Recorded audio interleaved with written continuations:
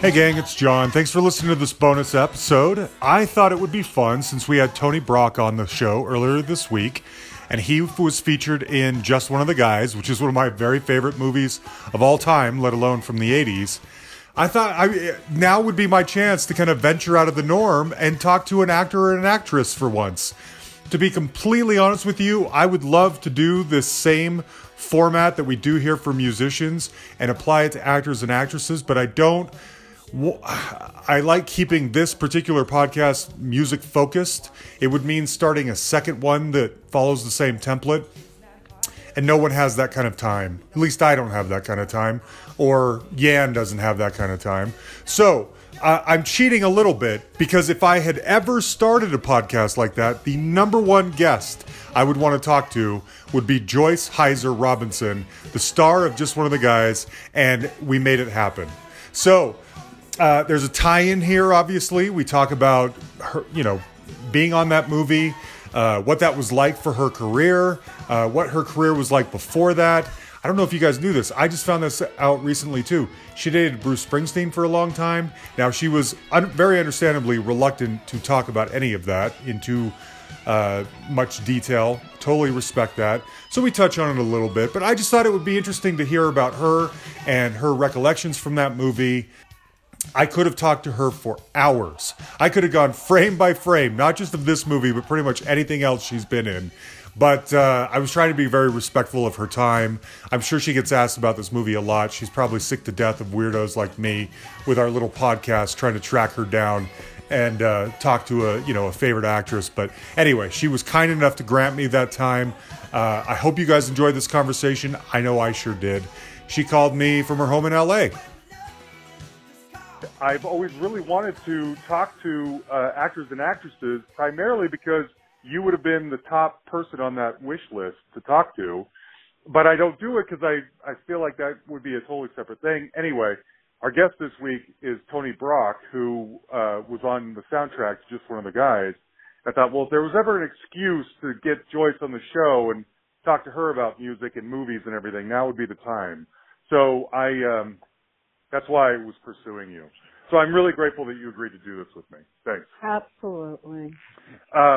Hopefully I can add something to your show. I don't know. I'm sure you can. I've heard you on other podcasts. You're great. You may be deeply disappointed. I don't know. I doubt that. I doubt that's true. Well, so Joyce, considering that this is primarily what we do as a music podcast, I rewatched Just One of the Guys last night just to get ready because I wanted to make sure that I notated every person, every artist you had on your bedroom wall and every band you mentioned in the script. Only because I was curious if you chose these things yourself or if they were, you were asked to put them in as part of the script. For instance, on your bedroom wall, there are two posters of Bruce Springsteen. We'll talk more about him in a minute. There are two pictures of Elvis Costello. There's a very weird Billy Idol badge or pin on your wall. And then there's a Rod Stewart poster, which I imagine ties back to Tony Brock being on the soundtrack. So did you have a hand in getting these things on there, or were they part of set decoration? I had absolutely no input into that whatsoever, believe it or not. Really? Yeah, I didn't. I think there were reasons they did it, but yeah. I had nothing to do with it. In fact, when I walked into my bedroom for the first time, I was like, all right, guys, come on.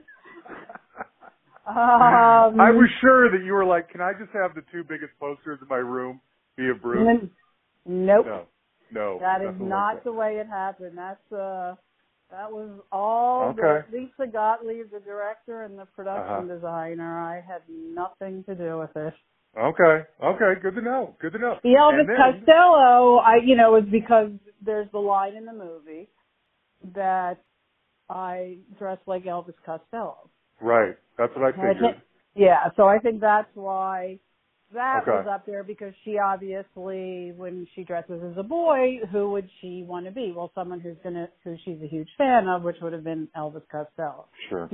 She meaning Terry. So right. And maybe since Terry was an Elvis Costello fan, it would stand to reason maybe that she would be a Bruce Springsteen fan too. And And as far as Rod Stewart goes, yes, that's possible. Because of Tony, I don't know. Okay. I think he was involved before because they were in the movie. Right. Yeah. Yeah. So I would imagine there's a little bit of a trade-off going, Like right. we'll put you in the movie, then we'll put your poster in the bedroom. And then there's the line where you are telling Rick Morehouse that you're a big fan of The Clash, Talking Heads, Bruce, of course, and Prince. Was that the script, or did you put those in there yourself? I actually think that I put those in myself. Oh, good for you. Yeah. Good for you. Okay. And I say that, I'm going to be really honest here. Yes. I don't 100% remember, but Okay. it stands to reason that I put it in there because they were my, some of my favorite musicians at the time in the 80s. So it wouldn't surprise me. I mean, a lot of stuff was improvised. Oh, improvised. Okay. Yeah, a lot of things like that. So okay. it's definitely possible. And I think, we shot out of sequence. The movie is shot out of sequence because of the hair. I think that I had already shot those scenes in the bedroom when we did that. Okay. So that I had to include. I mean, why, if I'm going to talk about my favorite musicians, why would I not include the ones that are up on the wall? That makes sense. That's what I wanted to know. And then one more music-related question, not in just one of the guys. I've watched Spinal Tap 1,000,000 times to see if I can even get the slightest, even like you in profile. But I think all it really shows is your shoulder. How pissed off are you that you're in one of the biggest movies of all time and it doesn't show your face? It actually does. So it does? Yeah. Oh, it must be on the widescreen. There's a scene in the hotel room where we're introduced, and I think I know. What was my name in it? Belinda. I think it was Belinda. Yeah. Belinda. That's and I say hi, and it is my face. So here's a great story. Tragic story. I'm starred. I don't know if you noticed, but I have a co-starring role in Spinal Tap. I mean, in the credits, it says co-starring, and there's my name. Yeah. And they shot something like 87 hours worth of film. That's what I've heard. Yeah. So an outrageous amount of film. And there were a lot of people in that movie, that ended up on the cutting room floor. Anyway, Rob Reiner, the director, just kind of slipped his mind that when I was invited to premiere, that he really cut me out. So I'm there with my mother and my brother, and I can't even tell you how many times I went, "Here I come." Oh, yeah, I was there. I remember when they filmed this. Watch, I should be walking past any minute now. Here I come. I'm in the... Oh, all right. Not there. And, I mean, it was just like, holy cow, I cannot believe I'm on the cutting room floor. And it was kind of the first time it ever really happened to me, so I was somewhat devastated. But I bet. But someone told me, and honestly, I haven't seen it yet. And I don't. Did you see the new release?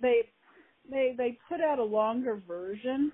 No, I've never seen that version, and I wondered if you might be in there. Yeah, I'm told that I'm in it a little bit more, and you would think that I would have seen it, but no, I didn't.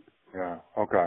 Yeah, I rewatched Spinal Tap the other night, and it's the Artie Fufkin scene with Paul Schaefer. Anyone who's listening and doesn't know, you're on the bed, I believe, with St. Hubbins as a groupie, but I looked like, frame by frame many times on this to see if you're there. And I think it just shows your shoulder, and you hear you say Belinda, but I don't believe it shows your face.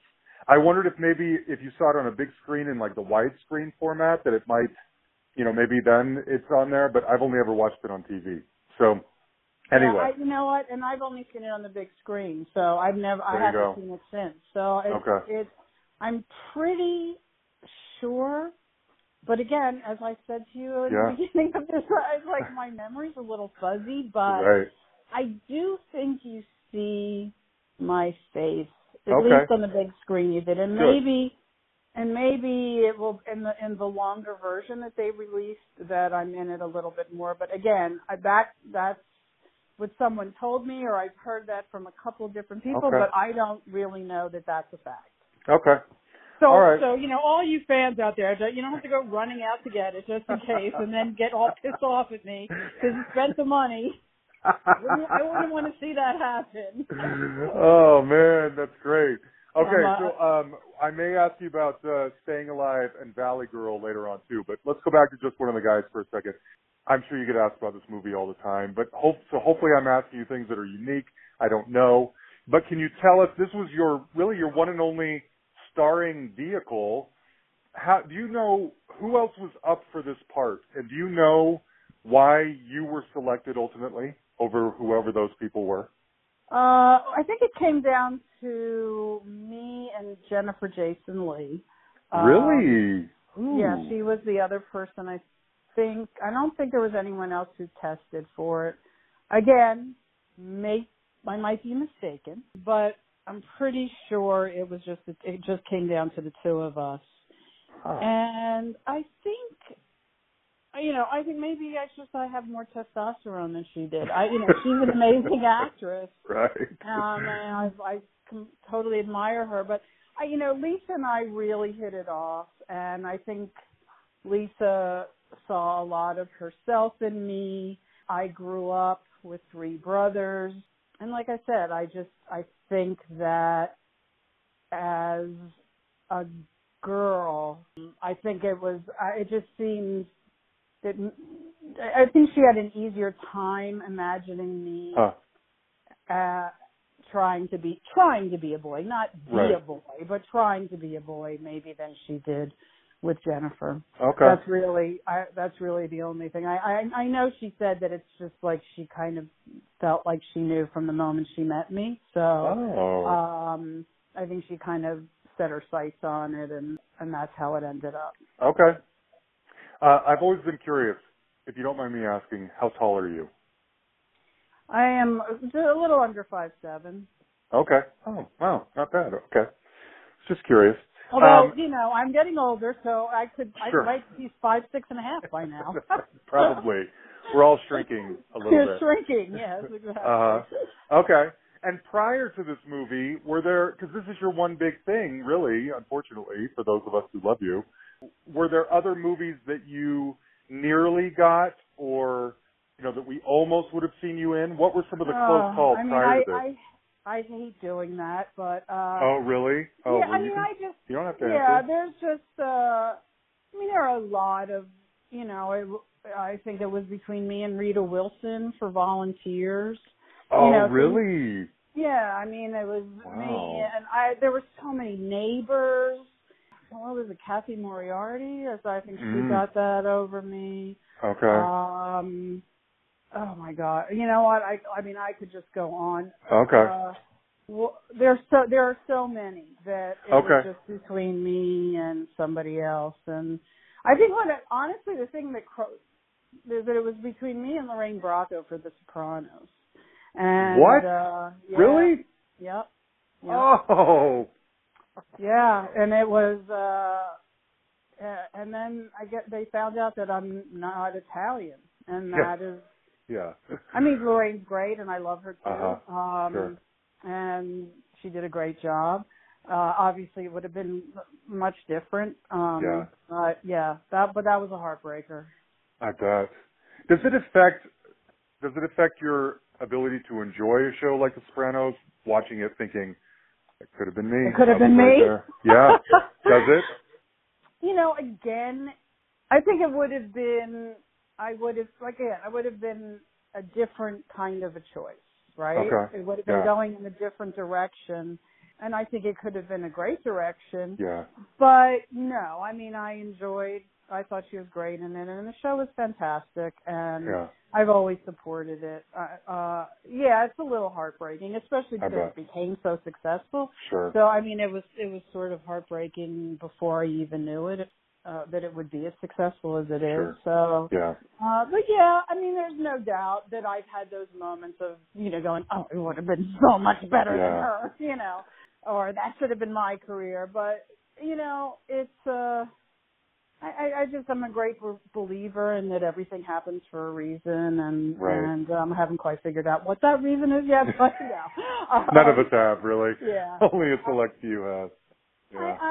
I do believe that, you know, I was where I was supposed to be, and I got the job that I was supposed to, and I moved away from it a little bit because I just, you know, in my own opinion, it was hard. I felt like it was harder than it should have been. That's all. So. Okay. When was, I don't know how often you watched that movie. Maybe you get invited to like screenings and then Q&As and reunions and stuff like that. If and when you watch the movie now, are you able to watch it confidently? Like, yeah, I really nailed that. Or do you think like a lot of people do when they look back at their yearbook pictures or themselves when they were younger and think, oh my gosh, I cannot believe that was me, you know? Well, you know, it's funny. I actually just finished doing the Hollywood show this weekend where we had a little kind of mini reunion for just one of the guys. Fun. So, you know, we were just talking about a lot of the stories and things that happened on set and all the funny things, and we had a great time. But 3 years ago, we had a reunion. It was the 30th reunion of the movie, 30 years since its release. And it was great. And so the whole cast showed up. It was, and Billy showed up, Billy Jane. And Billy, you know, he so has distanced himself from his acting career that nobody thought that he was going to show up, and he surprised us. And it was so great. And we had a great time. But I will say to you that when I was watching it on the big screen, which is the only time I've seen it since it was released, I'm not good. So here, I'm not good at watching myself. I'm not good at listening to my voice. I'm not good at even looking at pictures of myself. It's really bizarre. Right. I was amazed at, even though it's so 80s and sort of the look and style, that movie still holds up. Yes. It does. In a huge way. And I was like, wow, I was talking about it I think in the Q&A about just, it's kind of amazing. And that how relevant it still is. And sadly, you know, as I always said from the minute I read the script, that it's kind of a film that has, you know, a real meaning behind it. It has a lot of gravitas, and it's sort of disguised in this kind of fun teenage romp. And I'm pretty proud of it. I mean, obviously there's moments where I cringe, going like, "Oh my God, why did I do that?" You know, or why did I make that face, or whatever, you know, kind of hammy thing I may have done. But I'm pretty proud of it. Good. It's funny you mentioned faces. So I have two thoughts. Number one, my favorite thing I think you do in the whole movie is, you know, there's two scenes happening in men's bathrooms in the movie. And there's the one when Greg Tolan's buddy comes in to use the urinal and you're like, how's it hanging? He says something snarky. You walk away and you make some kind of face to him. It's the best because it's so natural. And I just thought that's one of my favorite, such a different choice. I don't know if that's in a script or that's just you being funny or whatever, but I love that choice in that moment. And then the way you throw the paper away after you dry your hands is kind of anyway, it's just a fun little toss. You know, I was thinking about... I was going to say that. Those were mine. Good. I will take it. It was a good, really good script and fun, but as far as the faces and the, you know, those kind of things, I mean, those are just actor choices. Sure. Yeah. Those are my favorite because they felt so natural. The thing I was thinking, too, about this movie, I think one of the things that makes it kind of special is that it has remained enough of, like, a cult status over the years. Yeah. That it's not, you know, John Hughes casts a shadow that's so large over, and those movies belong to everybody. You know what I mean? Right. Whereas just one of the guys, it's never quite become this massive thing. Everyone knows it, but it's not often, I don't know, it's not up there in the same pantheon, I guess. So the people who love it still feel a little ownership of it, kind of like you would a band before they got popular or something, you know? It's your little secret that you're in on. And so because I think, too, that there's only so much of you on screen throughout your whole film career, we feel this kinship to you. I was thinking about why is it that I want to talk to Joyce so badly for this? It's not some, like, you know, teenage crush thing. It's a feeling a sense of ownership over you and a care and a concern for, hey, there's that girl who's in that movie that I love, that not the rest of the world knows about necessarily. It's still important to just me. You know what I mean? You maintain this kind of cultish, I don't know, it's like the people who love you feel a sense of ownership over you. Maybe you sense that through the fans that want a piece of you for their podcast and things like that. You know, yeah. You know? Yeah. No, honestly, it's, you know, I tell this to the guy who actually finally got me, Scott Ray. He's an agent for signing conventions. And I mean, he had been chasing me down for, I would say almost 10 years. He was incredibly persistent, and I was just as persistent that I wanted nothing to do with it. And actually, it was amazing timing because he ended up meeting my brother Ken, who at a hotel that my brother was managing. And fun fact, it was the same hotel, the DoubleTree Hotel in Scottsdale, Arizona, that my brother was the manager of. Really? Which is where we stayed when we shot Just One of the Guys. No way. Isn't that crazy? How does that happen? Out of all of the hotels in the whole United States of America, he ended up being a manager at the hotel where I stayed when I shot that movie. It's crazy. And years later, by the way. Anyway, so Scott ended up meeting my brother, and at the same time that he met my brother and told him about how he's been chasing me and you know, I'm not returning his calls and I'm not. Right. I had started with my husband and David Moss, the president of our organization, we started this nonprofit. And so when my brother came to me and told me that he had met Scott, I said, you know, maybe I should just, you know, give it up and say, and I'm going to do this.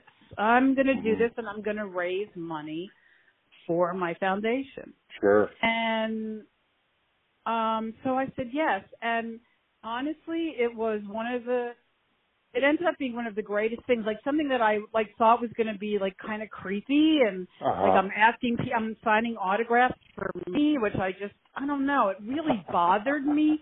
Whenever I heard that people were signing autographs for money, it bugged me.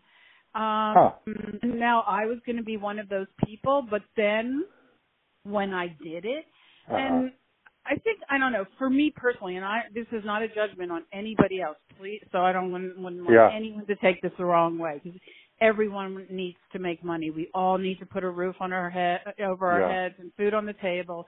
So, but for me personally, doing it and raising money for my foundation was, I don't know, just kind of took the edge off of it for me. And when I was in there and I started meeting people, this is a very long-winded answer to your question, so I apologize. Great. Maybe you can edit me down. No way. I'm going to ask you more about the political stuff later, so feel free. So it was, and I started to get to know my fans, and from the very first one, which I think was a Comic-Con or in Chicago or something, I had the most amazing time. I really got to see, I didn't realize the impact that I was having on people because I really had, you know, I had no connection to the fans. Yeah. And so once I did that, and then I started a Facebook page where I could continue the conversation, I started to realize the incredible impact that movie had on so many people, mostly in the LGBTQ community. Oh, interesting. Okay. Yeah, very much so. but fish out of water, stores, you know what I mean, all that stuff. So it was so deeply moving to me, that I felt like I wanted to continue to do that as much as I possibly could. That's great. Yeah.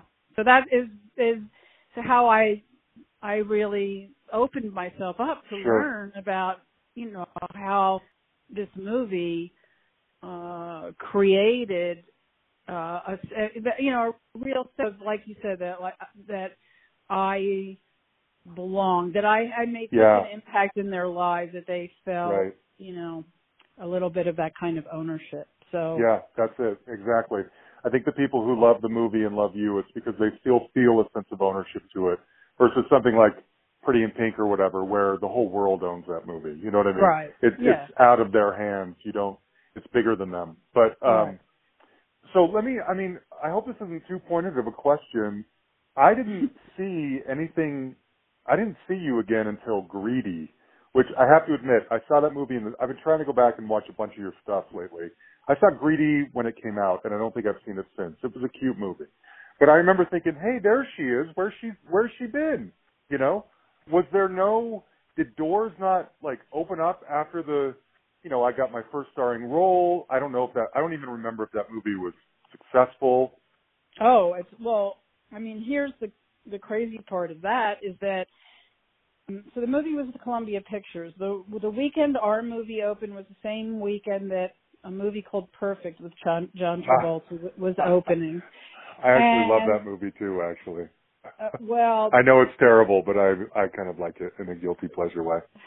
That's okay. You're allowed to. Thank you.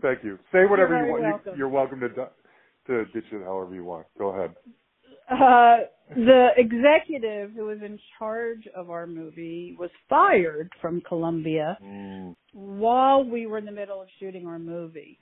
And all of a sudden we just became like the foster child of Columbia, and they really didn't take much interest in us. And it was this tiny little movie with nobody in it that cost like $5 million, and they had this big, huge movie, Perfect, coming out the same weekend. So they poured every single solitary, P&A, all of their into Perfect, and sort of shoved us out there. And Perfect it got killed at the box office. They lost a ton of money on it. And our movie, to date, has made something like over $90 million. Really? Yep. What? No way. Yeah, way. Wow. Yeah, So, but here's the thing. When I made Just One of the Guys, it was pretty questionable to begin with that I was a high school student. Yeah. You were 27 years old, I believe, when you started. I don't know. Let's see. 57. If I do the math, it looked like 27, 28. Yeah, I think it was may have been more 26. Oh, okay. I think it was 26. But I'm terrible with math, by the way. I don't really remember. So it's like, last thing I'd like to do right now, John, is talk about my age. Sorry. I'll cut that out if you want me to. Yeah. Sorry. Let's forget about that. Well, okay. IMDb me. It's not like it's any big secret. Right. Trust me, I begged them to take my age off of it. And for this very reason, actually, because when I did Just One of the Guys, and people didn't really know how old I was. I'm sure, they cast around me, so nobody looked that much younger than me, and I've always looked younger than my age. Thank you to my genes, and I can't take credit for that. But after that movie came out, I started to get every single offer that I got, and I got a few of them, I was too old.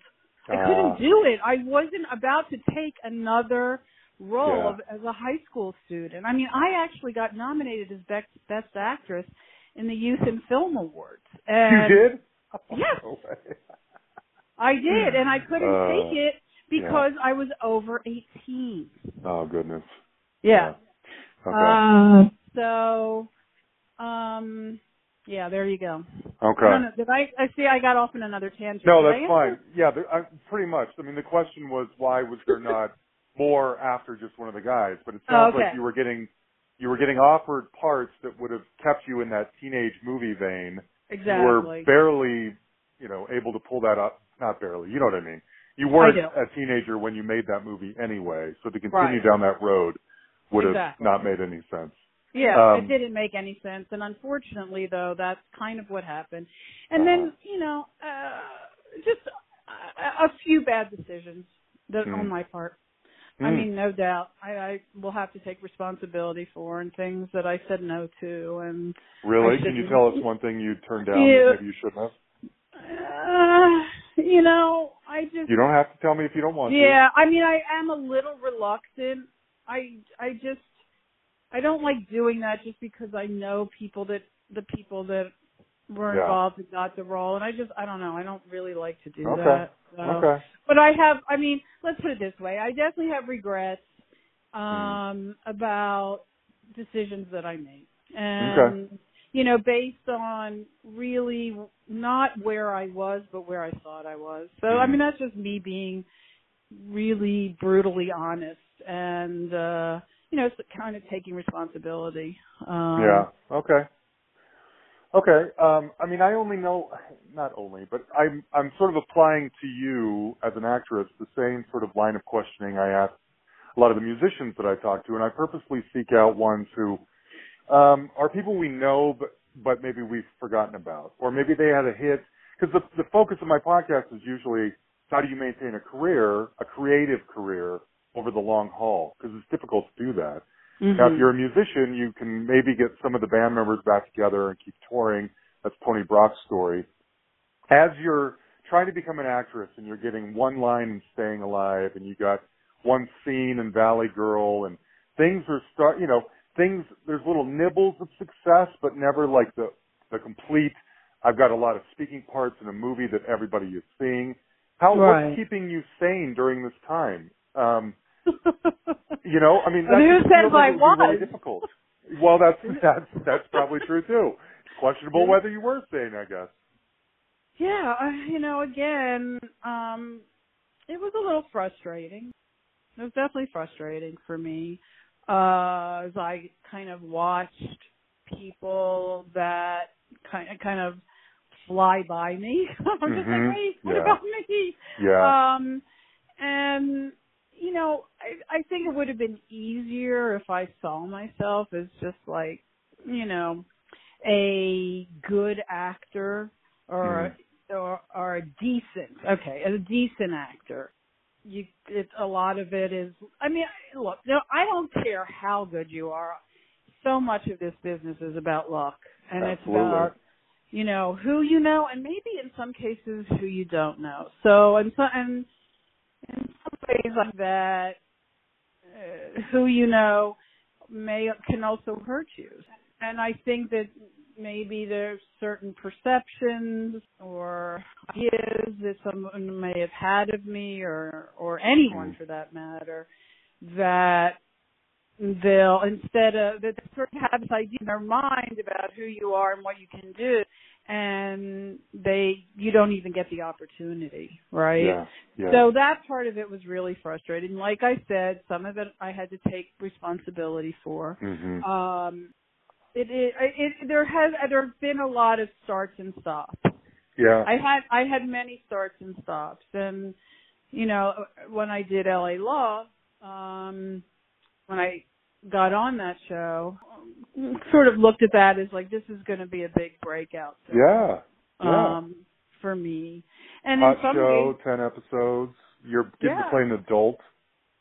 Exactly. And that's what that was all about. This is finally the thing where I get to play a real grown-up, and it's going to, it's really going to make a difference. And I think that, again, it was the same sort of thing that happened with me, is that I kind of bought into the hype about myself. Yeah. And this is going to launch this big movie career, and everybody would talk about, oh, we're going to lose Joyce, she's going to become this, Yeah. And I think I think I may have gotten a little carried away on that, and so when other TV stuff came up, I was like, yeah, no, I'm going to wait. Yeah. And again, if I'm going to do these things, I'm just going to be really honest about it. Sure. Good. That's kind of really what happened. Understood. Well, and it was different back then too. I mean, there wasn't prestige TV like there is now. So a movie star, exactly. Doesn't slum it on TV very often. They have, they're a much bigger deal than that. Whereas now it's, everyone cross-pollinates all the time. So I could imagine that you're like, no, I'm a movie star. I'm not going to do TV parts. Yeah, I mean, it was silly, but... right. I was thinking back then, you're not unique in that. No, I'm not, except, again, it's about dealing with where you are instead of where you think you should be. True. And I Good think point. that is... I mean, that's a life lesson. That I learned the hard way, and I think that it goes for many people in many different kinds of careers. It's not just the entertainment business. It's about acting or music or dance or anything. I mean, it's like dealing with the reality of your life instead of where you think you should be in any given moment. Right. Okay. Can we talk about Bruce for a minute? Go ahead. Okay. At the time of filming Just One of the Guys, you were Bruce Springsteen's girlfriend, correct? No, That's what it says on IMDb? No, that is incorrect. Oh, no, liars. Bruce and I had split up. We maintained a really good friendship, but no, we were not together any longer. Really? Yeah, I mean, yes, he came to visit the set, and like I said, yes, we were still friends, and he was great, and the whole cast got to go to the show in Arizona, and but no, we were not together. Oh, how long ago had you broken up by that point? Do you mind me asking? Again, you tell me anything you don't want to answer. You just say, and we'll cut it out. Whatever you want. I don't think it was that. It has been that long, actually. Okay. And that.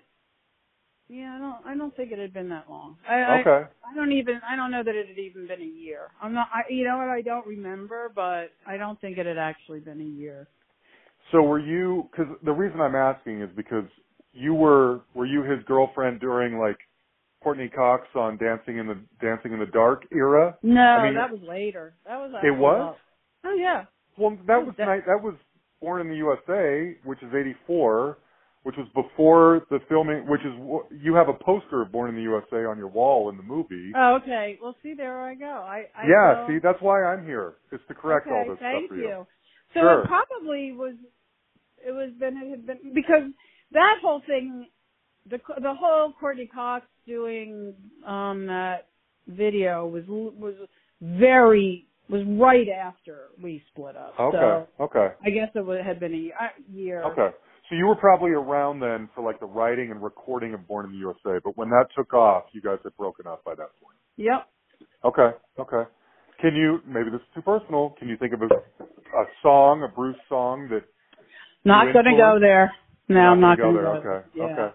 I wondered if you were the little girl and he's wanting to know if your daddy's home and if he's on fire and Bobby Jean. Go. Okay. That's fine. You know what? I'm not,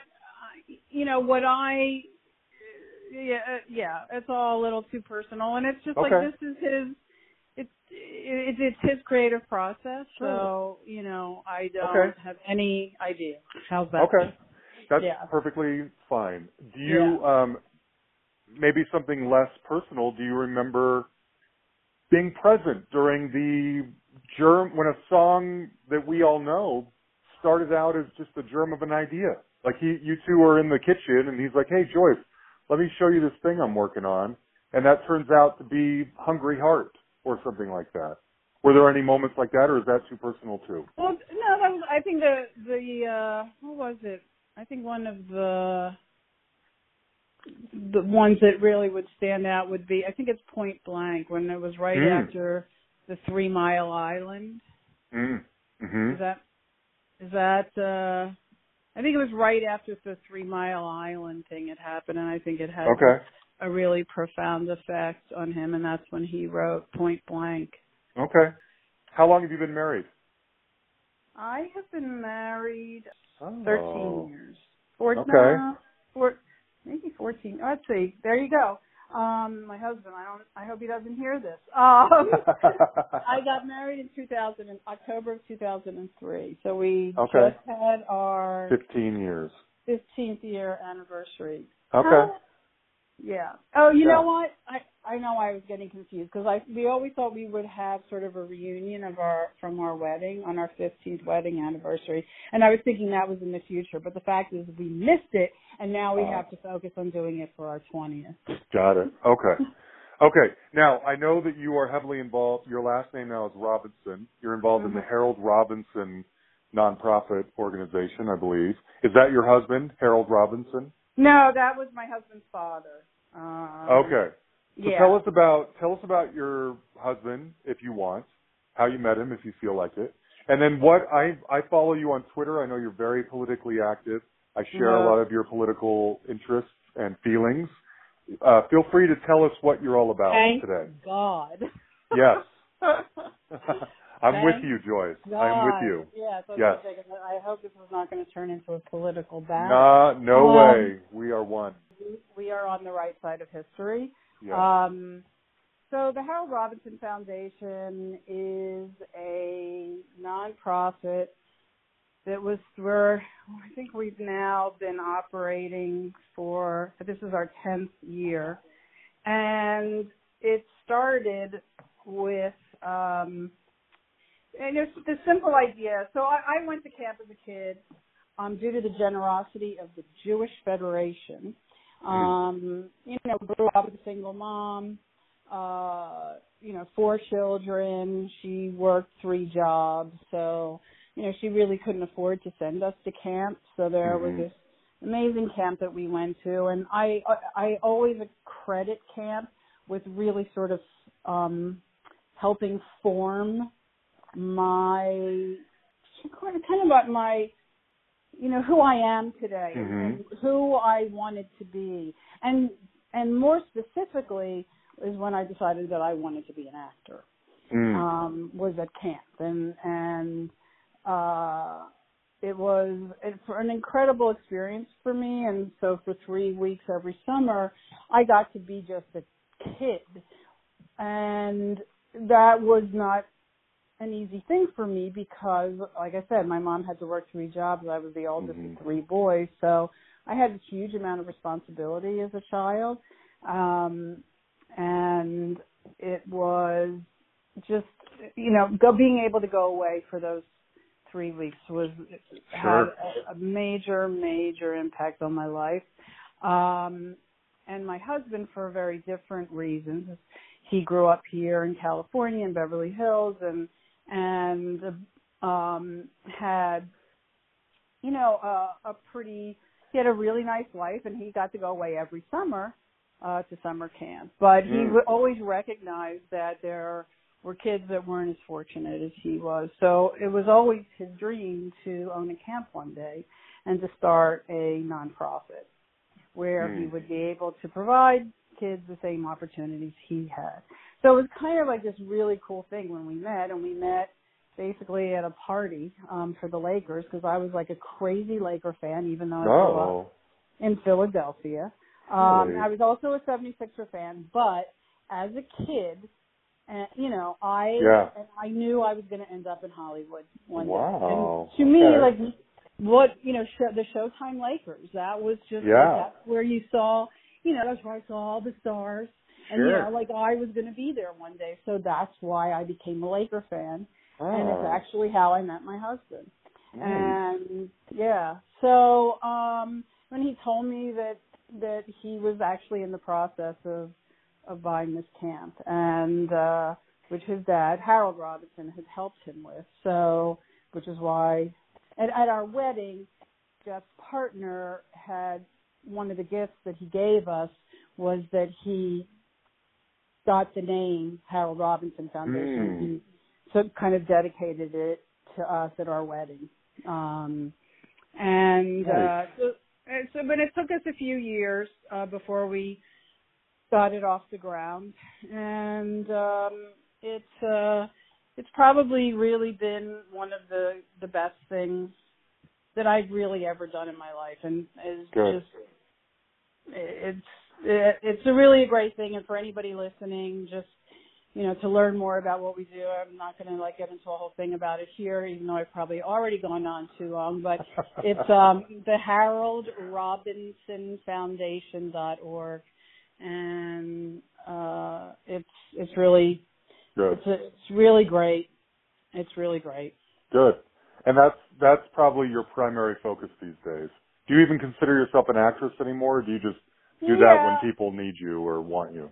Yeah, I do. I mean, my primary focus is writing now. Oh. So writing and producing, and I wrote a pilot actually with my writing partner, Carrie Howman, and we shot it. It was starring Rosanna Arquette, and I'm in it. There you go. Don't know that it'll ever see the light of day, but it was fun and funny. Mm-hmm. I love being an actor. I love being in front of the camera. I think I'm good at it. It's just everything to get you there. That whole process of the business is just something I detest. Yeah, I bet.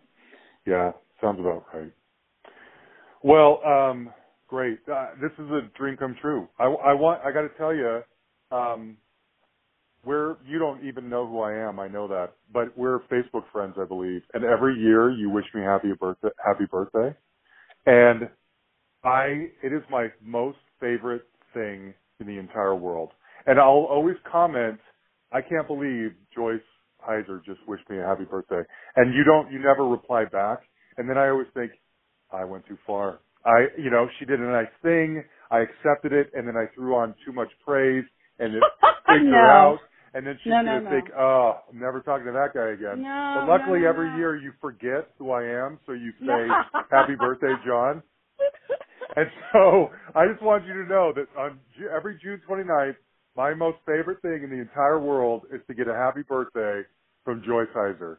So thank you for talking with me, Joyce. Oh, my gosh, absolutely. And it's kind of one of the things that I said, you know what, I am going to wish everybody on my Facebook page a happy birthday. And as my Facebook page has grown into the thousands, and I just sometimes it really is, and I just, or I won't be able to get to it for a couple of days, and I have to go back. And if you get me right away, I do reply sometimes. You got to be careful about that too, because if I'm too on top of it, then I look really desperate.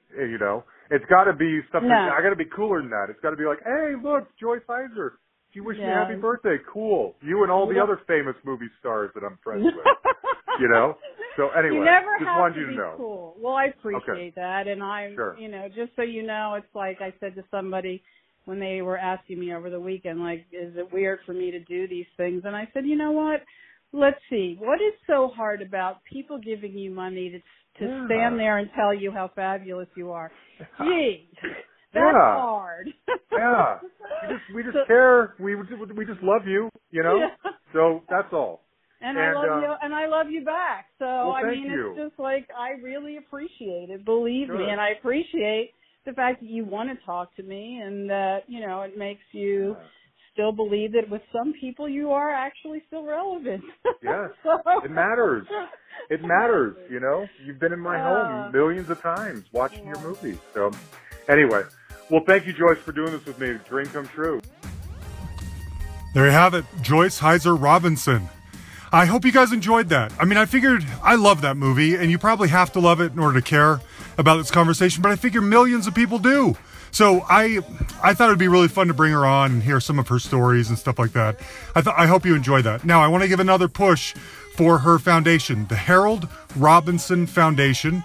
Look up HaroldRobinsonFoundation.org. It's basically a foundation that provides the opportunity for at-risk youth to go to summer camp and give them an opportunity to kind of, get their lives in order, that kind of thing. You can also find her on Twitter. Just look for Joyce Hyser Robinson, obviously. I want to say one thing real quick. This was sort of a one-off. I hope that my fear is that this is going to open Pandora's box and I'm going to be flooded with requests for other actors and actresses. Believe me, I would love to do that. And I might do that on a case-by-case basis when I think it's the right move. But don't send me a bunch of requests because they're just going to get lost. That's not really what this podcast is about. We might do some special occasions in the future. Anyway, we will be back next Tuesday. As always, we'll talk to you guys later.